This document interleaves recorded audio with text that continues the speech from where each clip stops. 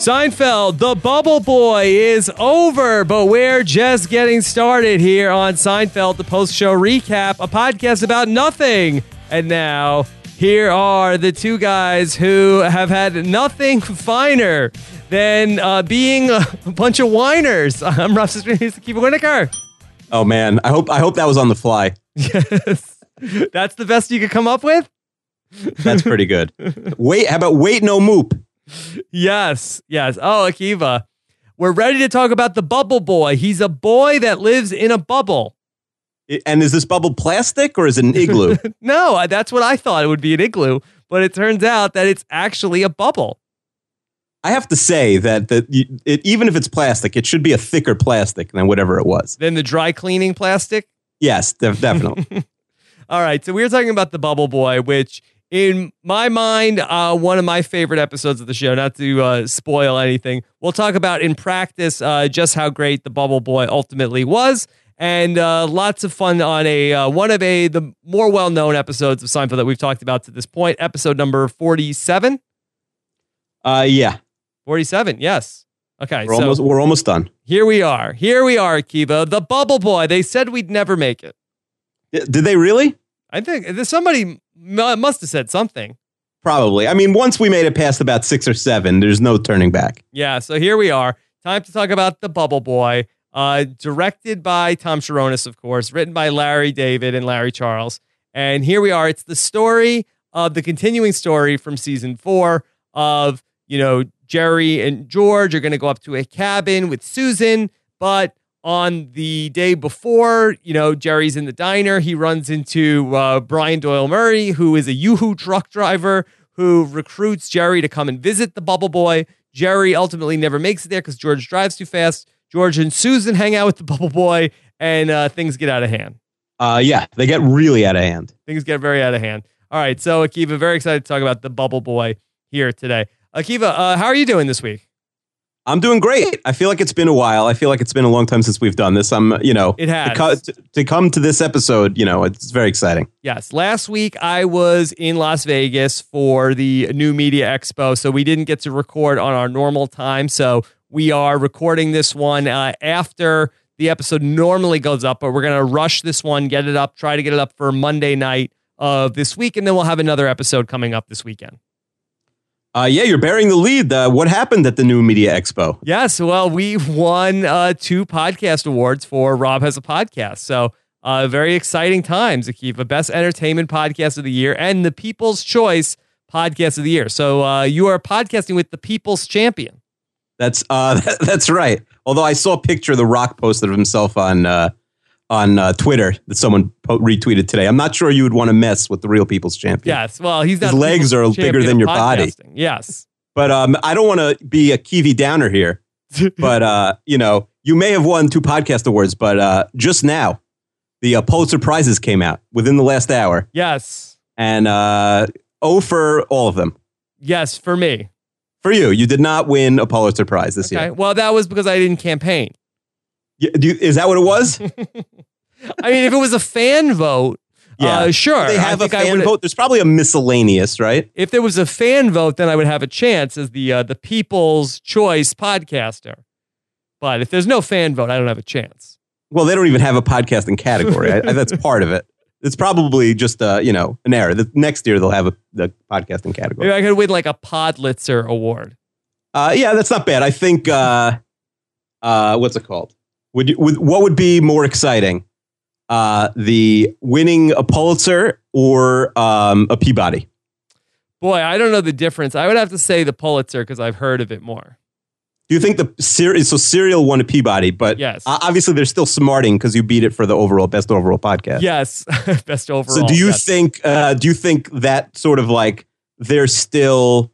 Are they over it now? Are they over losing to you? Or was it a fan vote for the Peabody? I mean, I feel like the fans have spoken, Akiva. It's if some I'm sorry, I'm not like in the inner circle that I can't win a Peabody award. All I can do is if you let the fans vote, I've got a shot.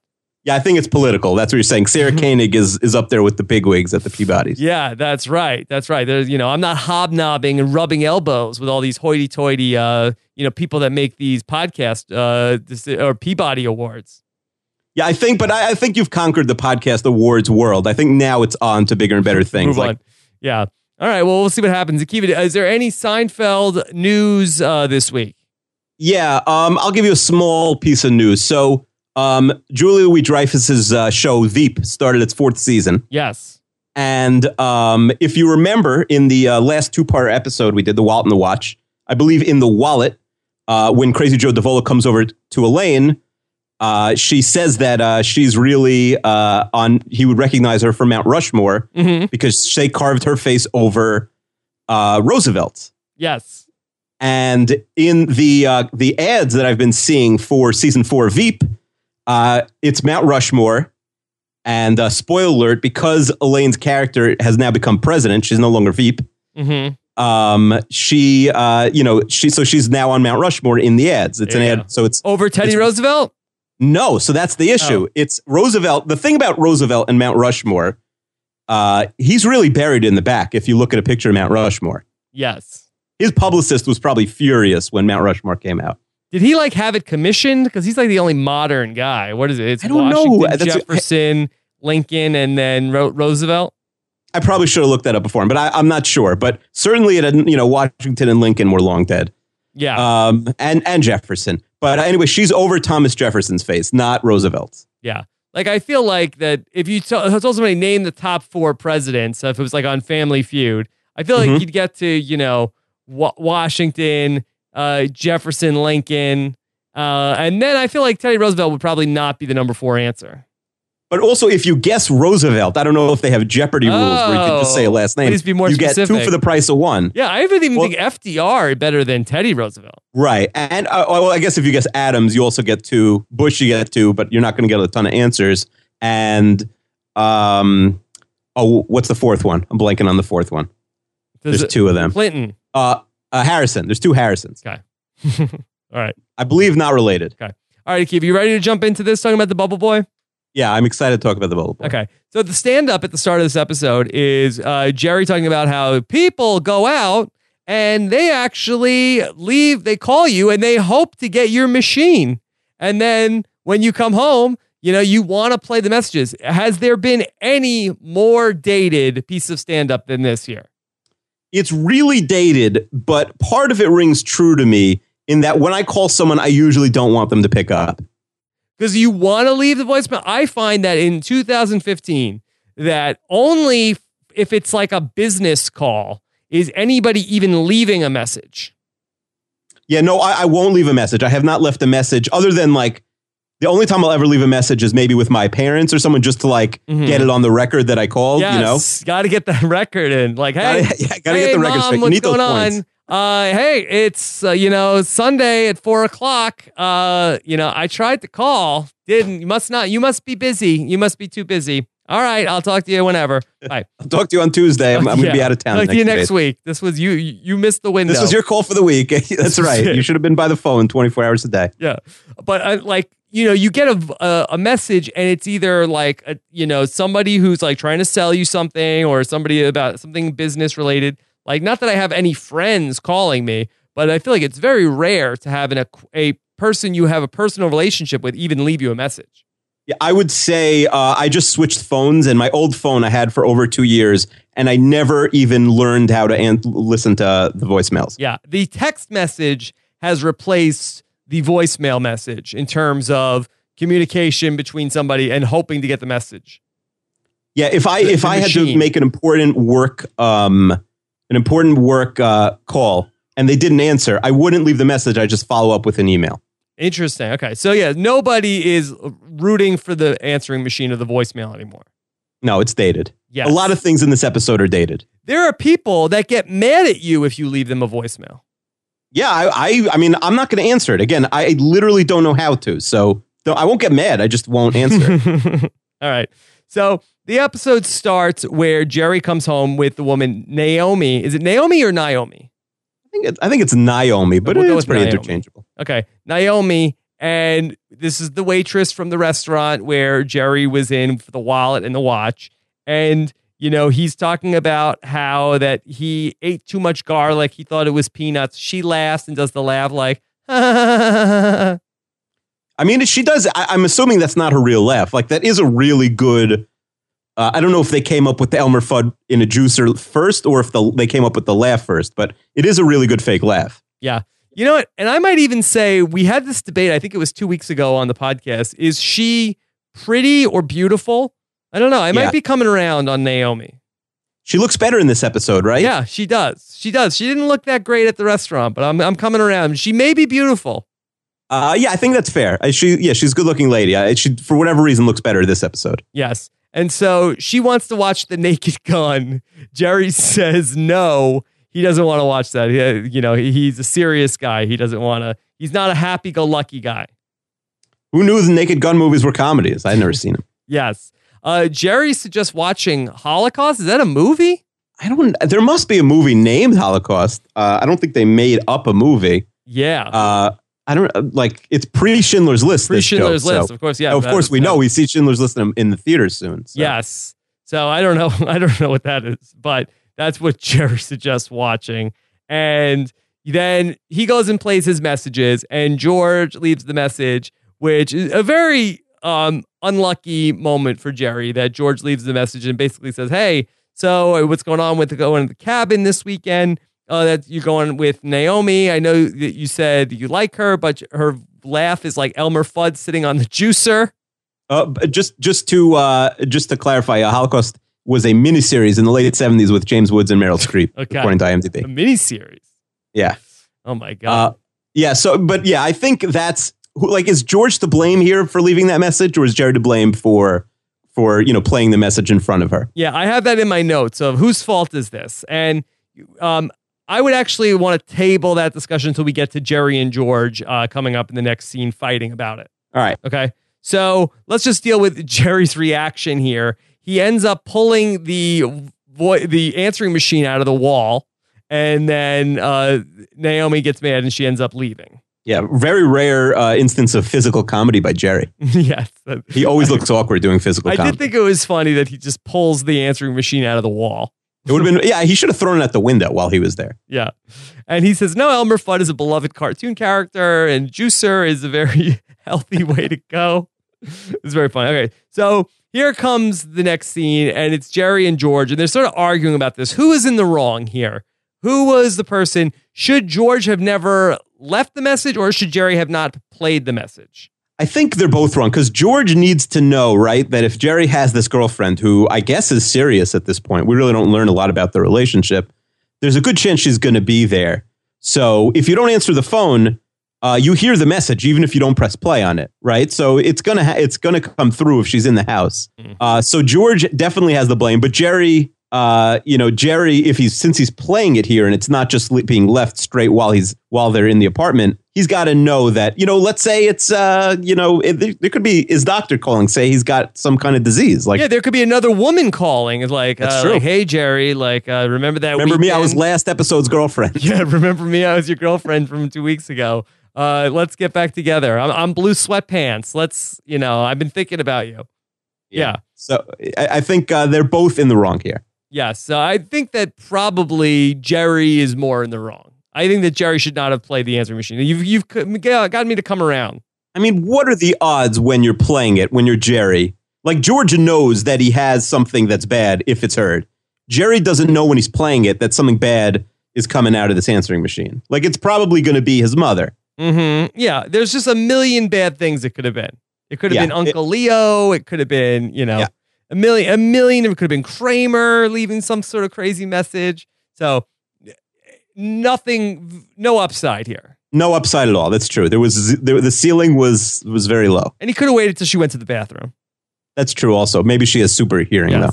But Jerry says that him dating a woman with a bad laugh would be like Coco Chanel going out with a fishmonger. And I only like this because I think of the woman Lydia from Survivor Guatemala that was a fishmonger. That's right. She did not last long. She did last long. She came in. Oh, yes, she did. Fourth. That's right. She came in fourth, fishmonger. Okay. So Anyway, they're talking about that they need a new fill-in because it's going to be like basically they need 4 people to go to the cabin, and they're talking about asking Elaine, but then they say, well, then we have to ask Kramer, and no Kramer. This is established that Susan hates Kramer. We don't want him at the cabin. Yes, Susan really has done a complete 180 on Kramer because she was just hitting on him the last time she saw him. Yes, but then he threw up on her. Then he threw up on her. I guess all bets are off at that point. All bets are off. Now, Kramer comes in and he's acting kind of weird. Like, right? He's like, top of the morning to you. And is this because he still got kicked in the head by Crazy Joe Davola?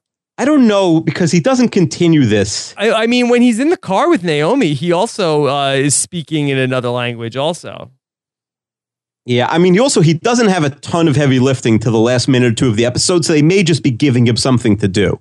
Maybe. But I wonder if that's still side effects of the concussion from Crazy Joe Davola, where he's acting weird. But it's a good question. Anyway, he's going to end up going to go play golf at Westchester. He met a golf pro, and then he is going to let him come play golf in exchange for one of these Cuban cigars. How many cigars does Kramer have? I mean, he got 1 box of cigars. He's been smoking them nonstop since like 5 episodes ago.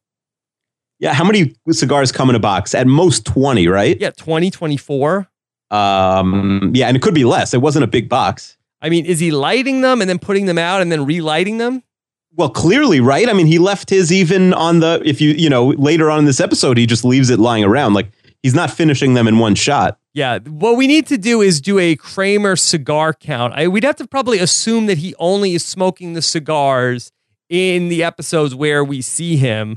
But, I mean, he's got one where he lights his hair on fire. He's got one with the psychiatrist. I think he gives Dr. Reston a Cuban, right?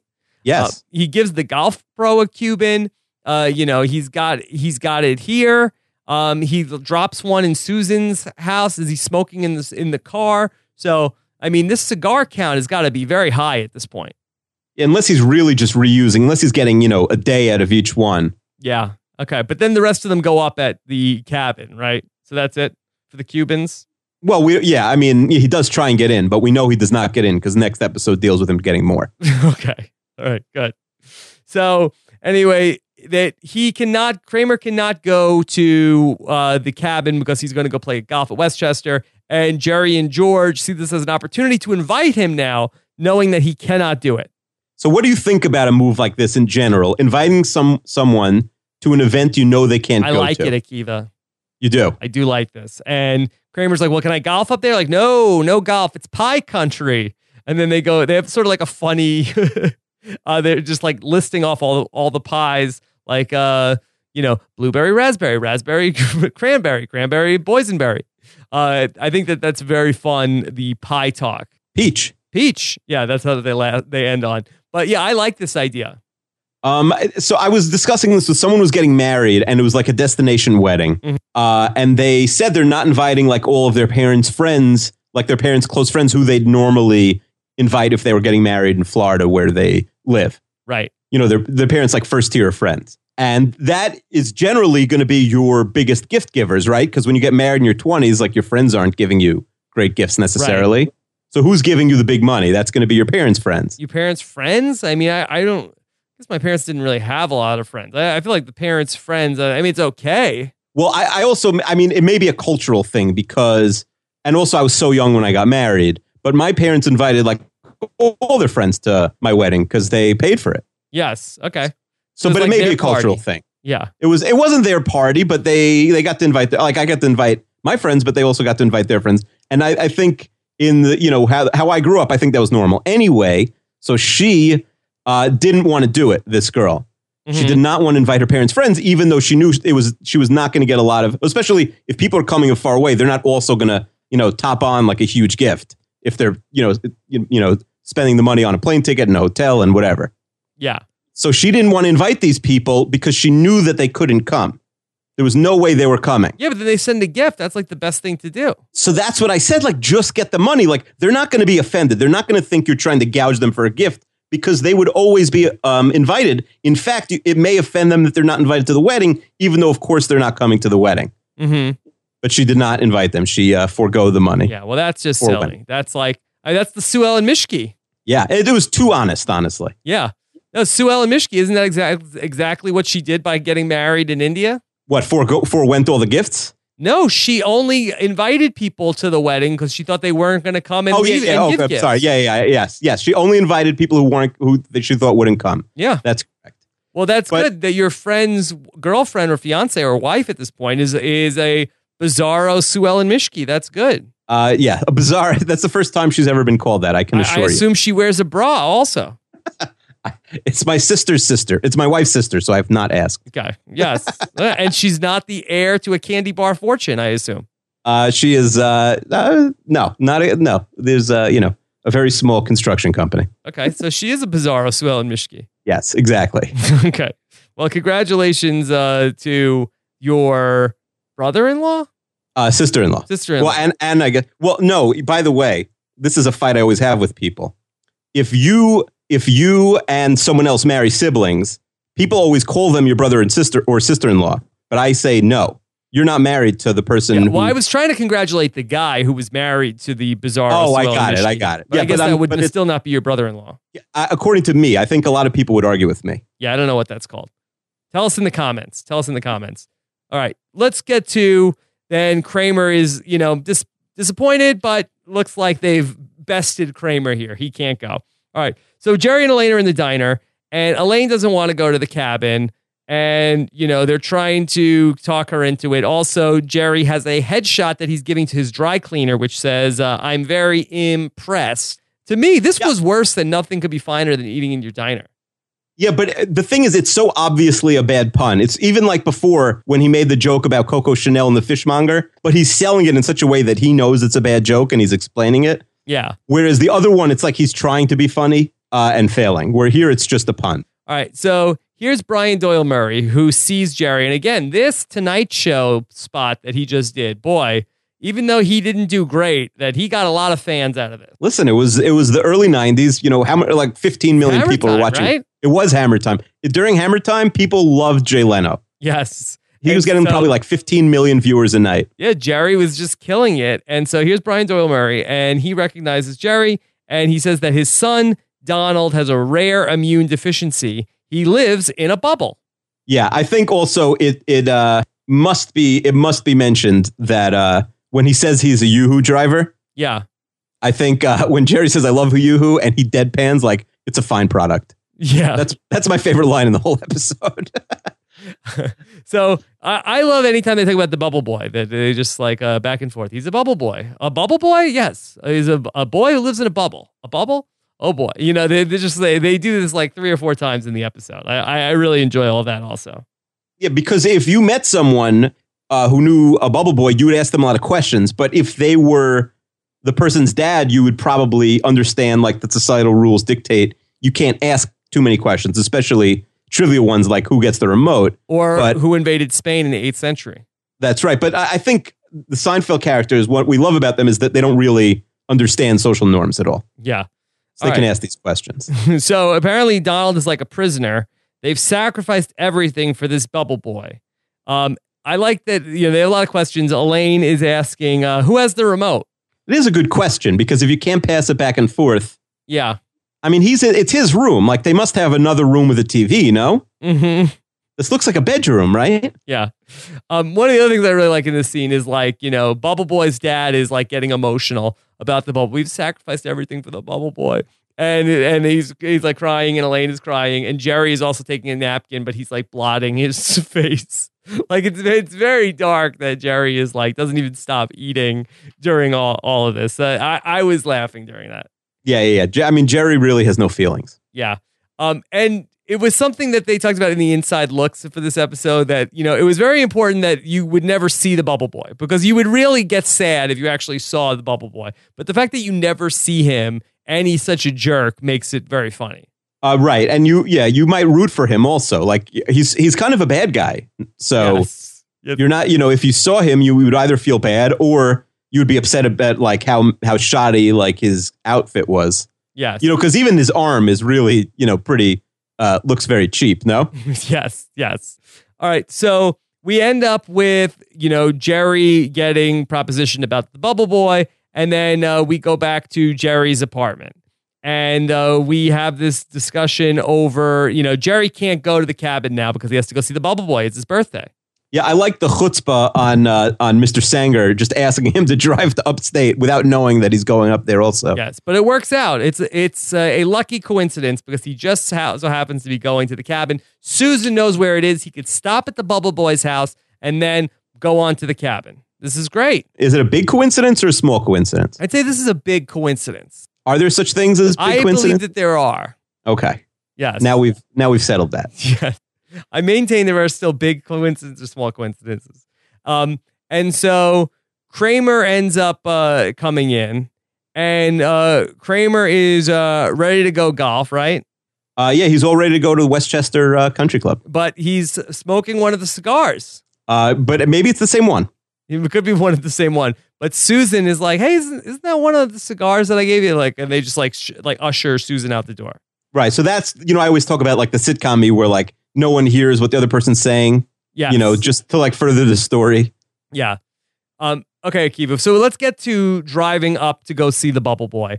And while I think at different points in Seinfeld, they've done a better job with the driving scenes, here, like it seems like in both Jerry's car and in the car that George is driving, and then later in the car that Kramer is driving, they just sort of like fill up the back of the car with so much stuff that they don't even want to pay for like the background of driving. Which is, I think that's smart because they've done such a bad job with the back of the car. You may as well just give up. Yes. Until the set design team gets a little better. Well, it's no wonder that George loses Jerry because the entire back window of his car is completely just filled up with stuff.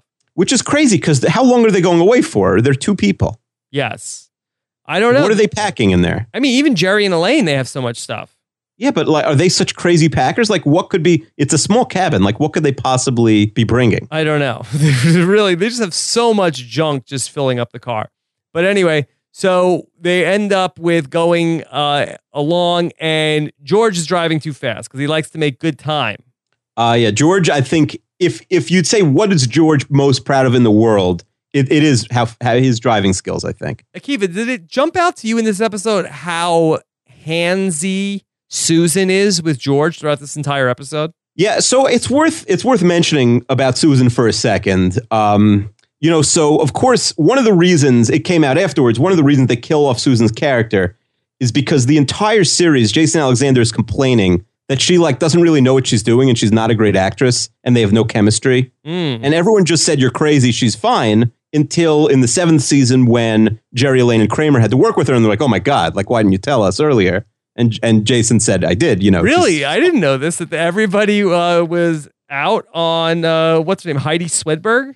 Yeah, so Jason Alexander says this years later in an interview, that they killed her off because they didn't like her character. And sometimes you think, oh, that probably means she's a jerk, like Elaine's dad, like Alton Bennis, right? Right. But he claims, and again, it's a Hollywood person, like they might be lying, but he claims she's absolutely lovely as a person. They really liked her personally. They just didn't think that she was a good fit acting-wise for the show. And that really, and we mentioned this a few episodes ago, she was only picked because of the throwaway line that George says in Monks, like, oh, I really like that girl in the meeting.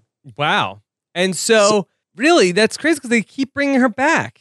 Right. So what's interesting, so now that we're looking at Susan through this prism, the fact that she's making eye contact with the wrong actor a few episodes ago, right, with Kramer, and she's being really weird in this episode, and maybe they told her to be touchy, but she's doing the ear thing, which I assume is in the script because they discuss it, or she's just like all over him. I don't know. Maybe she's just awkward.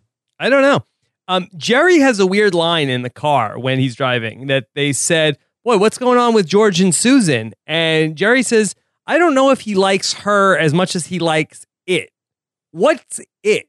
Sex? Is that the it? Yeah, I mean, for sure. Although he did say that kissing was counted as sex last season. So it could be, anything under that rubric. I mean, so the idea is that George is just so horny that he is with Susan. I mean, but they've got this big deal going on at NBC that, the whole reason George is with Susan is because he's horny. That's it.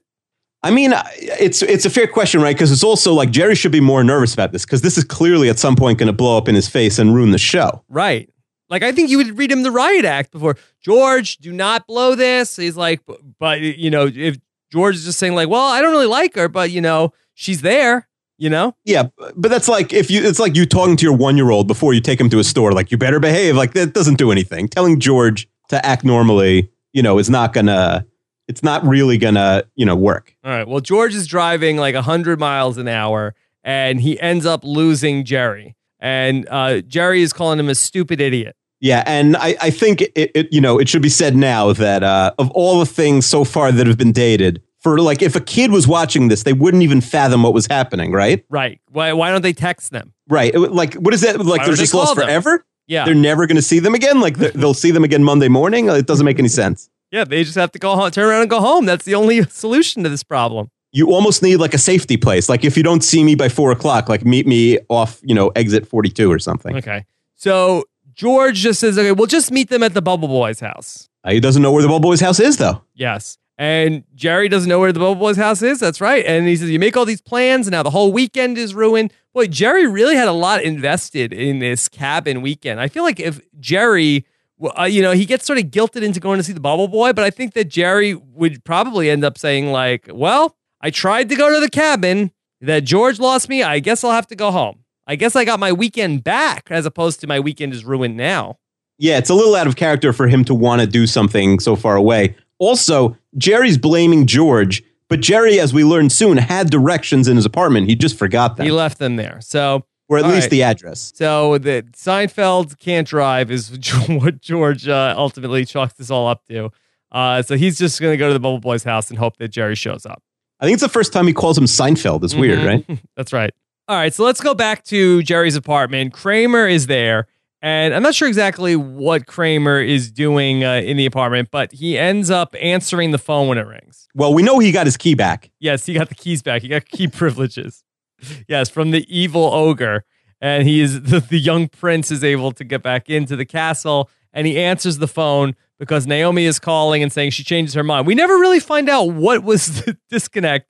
Like, why did Naomi go from, I hate you, you said I sound like Elmer Fudd on a juicer, to sort of like, I guess she's like, I guess I do sound like Elmer Fudd on a juicer. I mean, I think she realized, like, am I going to break up with this guy because he made a joke not in front of me? She has to know. Do you think it's possible that she's gone through her whole life without someone telling her she has a bad laugh? I mean, if it's that bad, somebody probably said something. Right. So she's probably sensitive about it. So she left. And it was an embarrassing way to find out about it because she knows that other people are making fun of it behind her back. This guy was just on the Tonight Show. He's about to blow up. Right. You should probably hitch your wagon to that train. Yeah. So she's going to do that. And so Kramer's golf weekend got canceled. So he's going to take Naomi up to go to the cabin. He has the directions because Jerry left them in the apartment. That's paying dividends now. That's right. Okay. And we see Kramer and Naomi driving in the car. Kramer, he doesn't have all stuff in his car. He just has like his back window is just like completely like almost like one of those like windows that you'd have in your bathroom that's just like frosted rear window. Yeah, and I'm surprised his cigars didn't fill up his whole back seat. Right. Okay. So we get to George arriving at the Bubble Boy's house, and again, Susan is like really like molesting George on the front steps of the Bubble Boy's house. It's weird, and let me just say, I hope this was in the script. Oh, you think that maybe Heidi Swedberg had the hots or she was improvising this? I don't know. You know what Heidi Swedberg does now, by the way? Acting coach? Nope. She's a ukulele teacher. Yes, even better. She'll do private Skype lessons. Should I get a private Skype lesson? Because she does beginners, I checked, and then report back to people. How much does it cost? That's my question. I feel like she's in LA. It's probably exorbitant, right? How much could it be for a ukulele lesson? Well, let me ask you a question. The other way, how cheap could it possibly be? Boy, for a ukulele lesson from Heidi Swedberg, for what is it, 1 hour? Probably like, they like to do 50 minutes. We found out in The Wallet and the Watch. Yes. Okay. I would say my over-under on 1 hour ukulele, Heidi Swedberg, LA, over Skype, I will say that will cost $125. Okay, I think that it's probably not cheaper than that, right? There's no way it's less than 100. And there's a chance it could be like insane, or more likely you have to buy a package of like 10 for $1,500 or something. Something like that. So, but I can send her an email. I'm not above sending Heidi Swedberg. Find out how much it costs. Yeah. But I don't have a ukulele. Am I going to buy a ukulele? You're not really going to take the ukulele lesson. Yeah, I guess I was willing to go all the way, but you got me out of it. Fine. I mean, we just want to get the quote. Okay, I can get the quote. If it's reasonable, we'll get you a ukulele. Well, what if? Well, I also want to get her on the podcast. She has like 12 followers on Twitter. I do want to get her at some point. Well, maybe I think you have to get the ukulele lesson first, and then hit it off, and then it'd be like, that was my by plan. the way, yeah. The problem is I don't know what. Like, I literally can't do anything with music. Like, the second she sees me, I'm going to become like that student. Like, it won't even be worth her $1,500 an hour because, like, she's just going to want to kill herself. Like, I'm that bad with music. She's just going to want to lick a bunch of stamps. She's going to lick a bunch of stamps and just get it over envelopes to get away from you. Yeah, 100%. Okay. All right. Well, let us know. Follow up with that. Okay. I will do that. Okay, so then we need her to come on and rebuttal the allegations that she was such a bad actress that they killed her off. I'm not going to bring that up on the Skype call. I think we wait till the end of the interview on the podcast to bring that up. Is that fair? Yes. Because you're getting hung up on. No, and this is how we would do it. We would be like, all right. Now, Heidi, now what do you make of this urban legend that some people have said, this crazy idea that, what do you say to your critics that have said that people wrote you off of Seinfeld because you were a bad actress? Yeah, that's ridiculous, right? Yeah, I've never heard anything about that. Yeah, okay. And then that's just one of these things we have to shoot down because we don't want that floating around. Right, but she also it's on YouTube. Jason Alexander says it on YouTube. Now it would be hard for her to shoot down. Yeah, let's just play this clip. Hold on here. Of Jason Alexander. Well, now, what is he talking about? He's crazy, right? Guys, got to make them feel safe. Yeah, you got to feel like they're comfortable. It's a safe place. That's right. For Heidi Swedberg. Okay. Nobody warned her not to come on the show, guys. Well, yeah. All right. Well, yeah. Nobody, jump in front of us in line on the ukulele lessons. They don't take ukulele lessons from Akiva. He's a bad guy. Oh my gosh. That's right. Yeah. Okay. So then they're on the steps, and like Susan is like all over George, and she's like, hey, what's the matter? What are you, a prude? And George is like, I'm not a prude. He just can't face the bubble boy.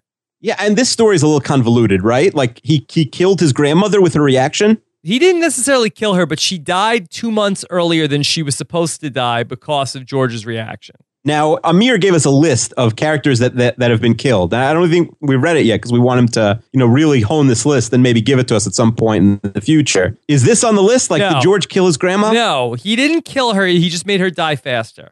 So he's like George Kevorkian? Yeah, that would actually be a great defense in a murder case. It's like, Your Honor. She was dying anyway. My client did not commit a murder.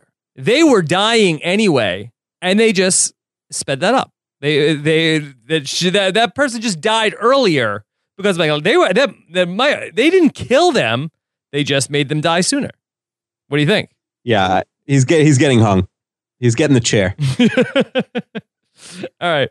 So we see Jerry and Elaine in the diner, and Jerry's very upset. The weekend is ruined.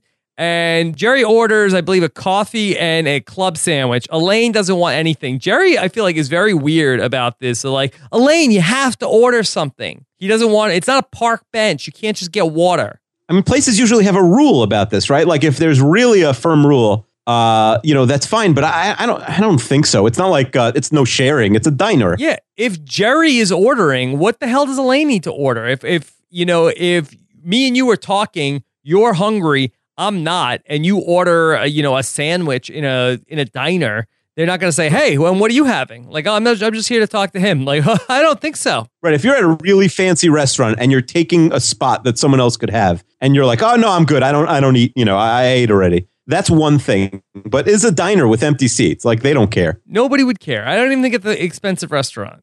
No, some places have rules. Like, can you really just sit there? Because I think it's a sharing rule, right? Like, some places have no sharing. So if you say I'm not ordering anything, they're going to say like, oh yeah, because you're going to pick off Rob's plate. I know that. Okay.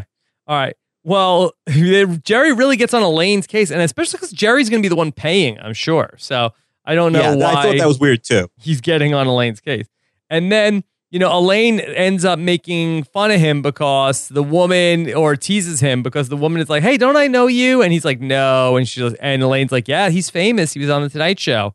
And then Elaine volunteers. He'll have an autographed picture, and he says he doesn't have them. And Elaine says, no, they're in the car. And then Elaine goes out to the car to get them. And Jerry is like he's getting Elaine so bad. He's like, yeah, she'll have the broiled chicken. Like, well, you're going to be the one paying for this, Jerry. Right. Joke's on you, buddy. And like, is that really like the weirdest thing you could order, Elaine? Yeah. And wasn't she a vegetarian? Well, maybe she's so hungry. I don't know. It's just this whole diner part is a little off to me. As much as I like the Bubble Boy stuff, I do feel like this part in the diner, I think, is the worst part of this episode. Yeah. And I have a complaint here. The diner stuff is the reason why, if this episode is not as high as someone would think it would be, without giving it away, it's because of the diner stuff and because the end, which we'll get to. Yeah, this whole subplot of Jerry and Elaine at this diner, I feel like, just doesn't really resonate with me. So we go back to George and Susan at the Bubble Boy's house. They're sitting with Bubble Boy's parents. And again, they're talking about, a lot of people think it's like an igloo, but it's not an igloo. Yeah, I thought it was an igloo. Yeah. And then I like this part where they talk about, like, so he has to make his own bed. And Bubble Boy's mom is like, yeah, that's one of the things that we fight about. Like, it was very... That's a really good line. Very real look into the Bubble Boy's life. All right. So Bubble Boy loves games. Why don't you go play Trivial Pursuit with the Bubble Boy? Yeah, what could be... Like, why is... And Trivial Pursuit's just lying there. Like, why only Trivial Pursuit? Yeah, I guess that the Bubble Boy, but though, he probably has, like, memorized all of the cards. Yeah, it's a good point. I bet he knows all of them. Yeah, that's what I think. That's the biggest problem with playing Trivial Pursuit with the Bubble Boy. That's why. Well, it's a problem with Trivial Pursuit in general. Like, there are not enough cards in the game. You could tell when you play with someone who's already played a few times, like, they know some of the answers already. Yeah.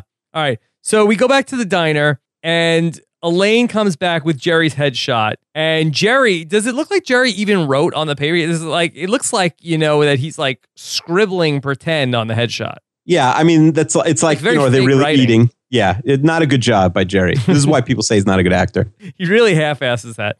And so he ends up writing on the photo, what, Akiva? Nothing's finer than being in your diner.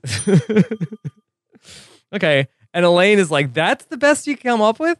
I mean, yeah, on the spot, like, what would be funnier? What should he say? Boy, on the spot? I mean, where is the diner? I don't know, root something or other? I'm not sure. I don't know. I don't know what. I think it's fine what he wrote. Who the hell is going to be in this diner that's going to see this? Maybe Russell Dalrymple's going to see it and be like, forget it, the show's off. Yes. Is this the diner that Mike Tannenbaum met with Darrelle Revis at? No, that's further upstate, I think. Roscoe Diner. This is like on the way. When people say upstate, New Yorker, that's like anything 20 minutes out of like the city, Long Island area, right? Yeah. But really upstate is like 8 hours upstate. I think Portland is further upstate. Yes, Cortland is further upstate, and then you get to like where I went to college up in Oswego. Right. That's literally upstate. You're like closer to Canada than to New York City, right? Yes, that's true. Okay. So anyway, we go back to the diner, and Jerry wants to take the headshot back, but the woman is not too into it. And then we cut to the Bubble Boy who's looking for Seinfeld. Yeah, I don't know why this woman doesn't try and make a deal and just say like sweeten the pot and give me something else. But yeah, the Bubble Boy really gets right into it with he's not a very happy guy. Yeah, and he basically accuses George of, what, you never saw a kid in a bubble before? And George's like, no, my cousin is in a bubble. My friend Jeffrey's sister, Bubble. And so he goes right into Susan and talking about how like who's this? Like, oh, well, she's Susan. She works at NBC. And he wants to know, so how about you take your top off? That's one of the best lines in the episode. Yeah. Oh, Bubble Boy. And so he challenges George to Trivial Pursuit and asks him, are you afraid? By the way, I'm surprised Susan didn't. She seems like she's up for anything. She's in up this for episode. anything, but maybe not in front of the Bubble Boy. Not in front of the Bubble Boy. Do we know how old the Bubble Boy is? Like, he's referred to as a child, but he sounds like he's 50. Yeah, we have no idea how old the Bubble Boy is. I mean, he can't be 50 because Brian Doyle Murray isn't 50. Right. Or he's in his 50s, but yeah. He's the actor, the voice actor, John Heyman, who was on the show. He was a writer and a producer on the show. He's probably in his 40s, so that's why the voice actually sounds like it's an older man, but they probably should have gotten someone who sounds more like a kid. No, it was perfect the way it was. Yeah, I'm not changing the Bubble Boy, but I'm saying just in terms of the age, I do think it's like, how, he's got to be at least in his 20s with that voice. If it was a kid, you would feel bad. That's true. Yeah. Even if he was like a Joffrey little kid, like a real brat. Joffrey and the Bubble Boy. It's like Joffrey. some fan fiction. Yeah. Okay.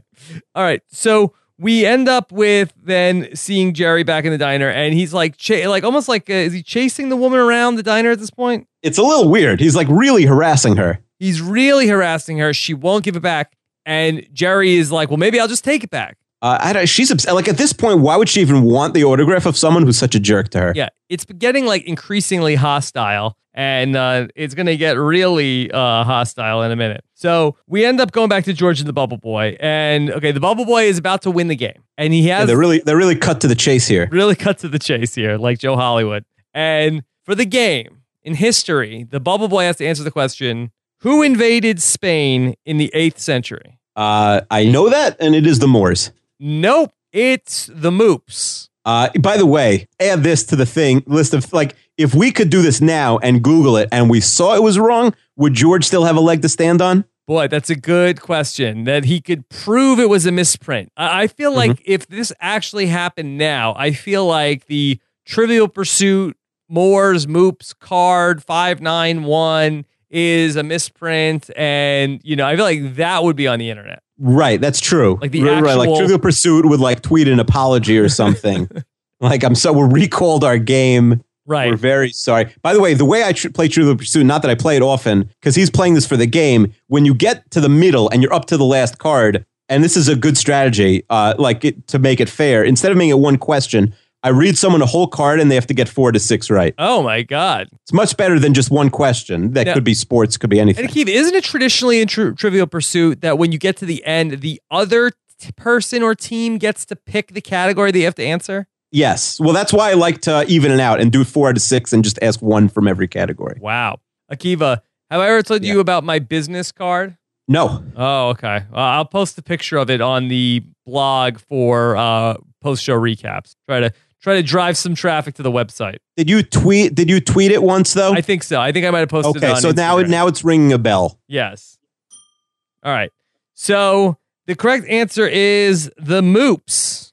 It's a misprint, says the Bubble Boy. And again, maybe this flies in the face of that the Bubble Boy has memorized all the cards, because had that been the case, I think he would have said the Moops. I was thinking that too. But maybe like when he played with his dad just wanted the game to be over and his dad gave it to him.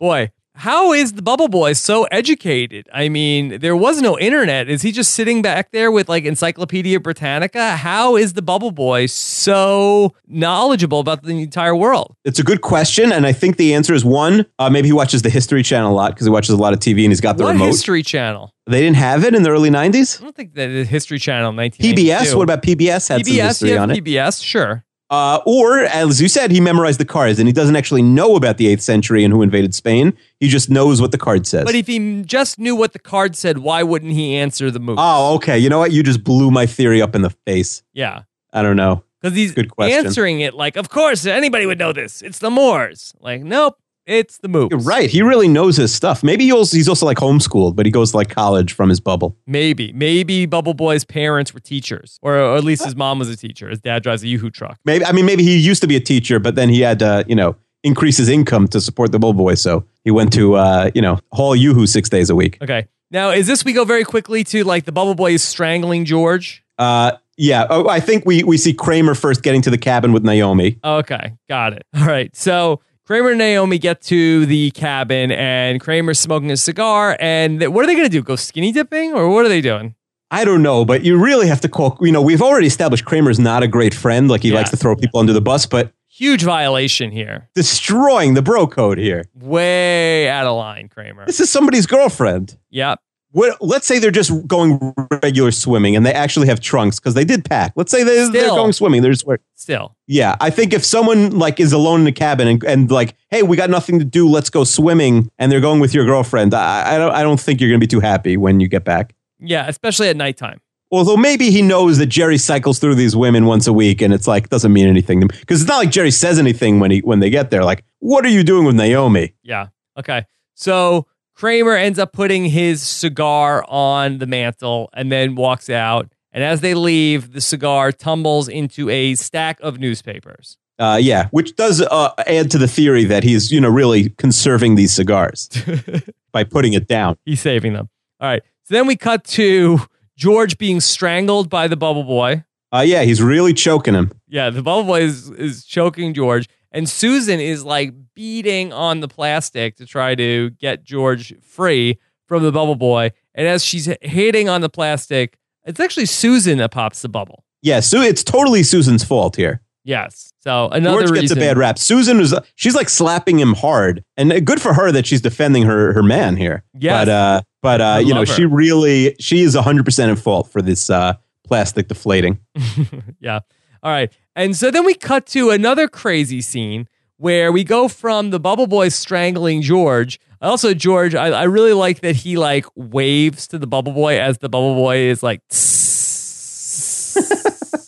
like the Bubble Boy is going down and George like gives him like almost like a mocking wave. Listen, because George won the game, right? The Bubble Boy forfeits. Yes, he forfeited. Okay. So then we go to Jerry in the diner, and now Jerry is being strangled by the waitress at the diner. Yeah, and like the guy the owner or the chef is also like getting in on the action. It's weird. Yeah, it really is crazy that this is what's happening over the freaking headshot. Like he was like, what celebrity would people fight over a headshot like this? And are they really still going to hang it up after he's fought them like this? They should throw it in the garbage. They hate him, right? They should burn it, right? Yeah. Yeah. I mean, if you had 5 members of One Direction there, they brought Zayn back in, and then he signed, and they all signed the photo. Maybe at that point you would have this sort of a melee. Right, but that has value beyond sentimental value. This is literally just like, we like to put up celebrities who happen to come into the restaurant, and he's a moderately famous comedian who was just on the Tonight Show. Like if this was actually Jerry Seinfeld now. Right. I don't think people would fight over this headshot.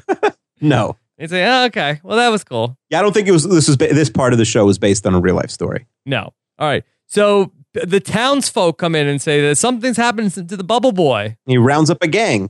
Yeah. It's very like Western, right? It's out of like an old Western. Yes. Now, what are the chances that this diner happened to be so close to the Bubble Boy's house? Yeah, because George was driving so far past them, like you would have thought that they would have, if George lost them by so much, I don't know. I mean, he lost them the exit before the Bubble Boy's house. Right. It's a little bizarre. It is, and that everyone just randomly knows the Bubble Boy. Yeah. Well, I think everybody knows the Bubble Boy. Everybody likes Yoo-Hoo, and it probably Brian Doe Murray is a popular. Yeah, he probably hooks them up with some free Yoo-Hoo. Yeah. And they probably like has to beg everybody to go play Trivial Pursuit against the Bubble Boy. Oh, that's true. I've never. Have you ever had Yoo-Hoo? I've never tried Yoo-Hoo. Oh, yeah, I've had it. I mean, I probably have not had it in 15 years. That makes sense. I bet you'll have some Yoo-Hoo in the house probably soon. Why? I don't know. I mean, I feel like little kids like Yoo-Hoo. Are we going to be sent Yoo-Hoo for mentioning it on the podcast? Yoo-Hoo, if you want to come on as a sponsor, we're all ears. Because United has not gotten back to us. But no, I just mean when you have a little kid. Like my kids, more than anything, just want like chocolate milk or that sort of thing. I know nobody really does that anymore. Everyone's too healthy. But is Yoo-Hoo even actually milk? I have again, I've never had it. So it could be solid gold in there. I have no idea. I don't eat chocolate, so I definitely don't drink chocolate. Okay. It's a chocolate flavored beverage. Does it have to be refrigerated? Yeah. Okay. So here we go. So yeah, you'd want it refrigerated. Yeah. So the ingredients are water, high fructose corn syrup, whey from milk, and less than 2% of cocoa, non-fat dry milk, natural and artificial flavors, corn syrup, solids. So yeah, I don't know. Neither of our wives are letting this in the house, right? I'm out on Yoo-Hoo. Yeah. Yeah, I don't think my wife's letting this in the house anymore. Yeah, I don't think so. High fructose corn syrup. Forget about it. But apparently it's still made. Do they have like a Twitter? Do they have a Twitter? I'm not sure. I'm not sure if Yoo-Hoo... Also, is Yoo-Hoo its own company? Like, I have a lot of questions. Yeah. Okay. Most recently, according to their Wikipedia, that in 2009, the Pope said he loves Yoo-Hoo. I guess. Yeah, it doesn't appear like they have a social media presence. No, I don't think so. I don't think they have much of a presence anywhere. I think they want to like keep the word the opposite of out. They want to keep the word in that Yoo-hoo is still around. That's a weird marketing strategy. They don't want too many people like us. Like, Akiva, you want to hear what's in Yoo-hoo? Like they're trying to avoid that conversation. That's like our podcast marketing strategy. Yeah. We don't want too many people knowing. No. We want to keep this club small. People won't, people will listen. They'll be like, oh my God, they'll spread the word. Because the people that want Yoo-hoo know where to find it. Like that, the more they promote Yoo-hoo to the mainstream people, that's just going to be a bad thing for Yoo-hoo. That's not going to be good for anybody. But can't you say the same thing about McDonald's? But McDonald's, I think. Does somebody not know McDonald's exists, but it's not good for you? Yeah, but McDonald's is so delicious that I think people are just willing to look the other way on a lot of this other stuff. Okay, so but Yoo-hoo is not delicious. Yoo-hoo's not good enough to really make. Yeah, because I mean, what Yoo-hoo's competitors are like? Oh, just take a glass of milk and put chocolate syrup in it. Yeah. I mean, the alternatives to Yoo-hoo are readily available and far superior. Yeah, I think I might have to try Yoo-hoo now, although it's gonna gross me out because I really don't like chocolate. Yeah. Okay. Well, if you send us samples, I will try one. Sounds good. Okay. So we end up then with everybody running to go to the Bubble Boy's house, and George ends up meeting up with Jerry and Elaine again. Yeah, and this is like an awkward scene also, right? Yeah, everybody's like, oh, there's the guys that killed the Bubble Boy. Get him. But they didn't kill the Bubble Boy. No, he had to go to the hospital. I mean, we see the Bubble Boy again. Yes. So we see him twice, right? We see him, he criticizes Jerry, he criticizes the pilot at the end of season 4, and of course he testifies in the trial in the finale. Mm-hmm. So he's one of the first people we've seen who, the state is building their case against the Seinfeld crew at this point. Right. Okay. So we end up then everybody getting to the cabin, and we see like all the fire trucks and everything. We don't really get explained to us how they got away from the angry mob. Like they ran into the back of the house. I don't know if they hid in a tree until everybody ran away. And we don't get explained why they saw all these fire trucks on the road, but then somehow beat the fire trucks to the house. Mm-hmm. That's true. Fire trucks are not there. That sped past them are not there when they get to the house. And maybe it's hard to get to because it's the back of the woods. Well, maybe the Bubble Boy crisis diverted the resources. Oh, so you think the fire trucks were going to help the Bubble Boy and not to put out the fire? Maybe. Oh, you know what? That should have been explained, but that's actually a really good explanation if that's true. I bailed them out. Yeah, good job, Rob. It wasn't a shut up Akiva moment. Nicely done, Rob. Okay. So the cabin is on fire and everybody ends up getting there at the same time, and they see that the big fire is there. George turns to Susan and says, you know what? I just remembered you didn't give me the change from the toll. That's a horrible George moment. Yeah, it's her parents' beloved cabin. Her grandfather built it, we learned, with his bare hands, right? Yes. Probably wait until at least the next day. Right. And then here comes $3. Kramer and Naomi out from swimming, and Kramer realizes that his Cubans were in the cabin. Yeah, and obviously that's, that it's impossible to get Cubans back. Yes. That'll be why not run in and risk your life for a few cigars that are ruined, even if you get them out of there. Yeah, it'll be an ongoing quest for Kramer to get more Cubans. All right. That's right. So Akiva, then we have some closing stand-up, and Jerry talks about how smoking is just people get to have fire coming out of their mouths. Yeah, not the best. Yeah, not that exciting. I do like the last joke where he's talking about it. And then the cigar is worse because it's like, if you think that, this end is intimidating, wait until you turn around and see this disgusting wet nub. I've never smoked a cigar. Have you ever smoked a cigar? I think I have had one lit. And, I think I'm just very scared of being sick. I really am going to take the Bill Clinton defense of I've never inhaled. I don't even think you're supposed to inhale. Yeah. So I'm not a smoker. Yeah. So I'm not too excited about the actual cigar. All right. Akiva. Yes. Let's talk here. We've explored many of the ways how this episode could not have happened in 2015.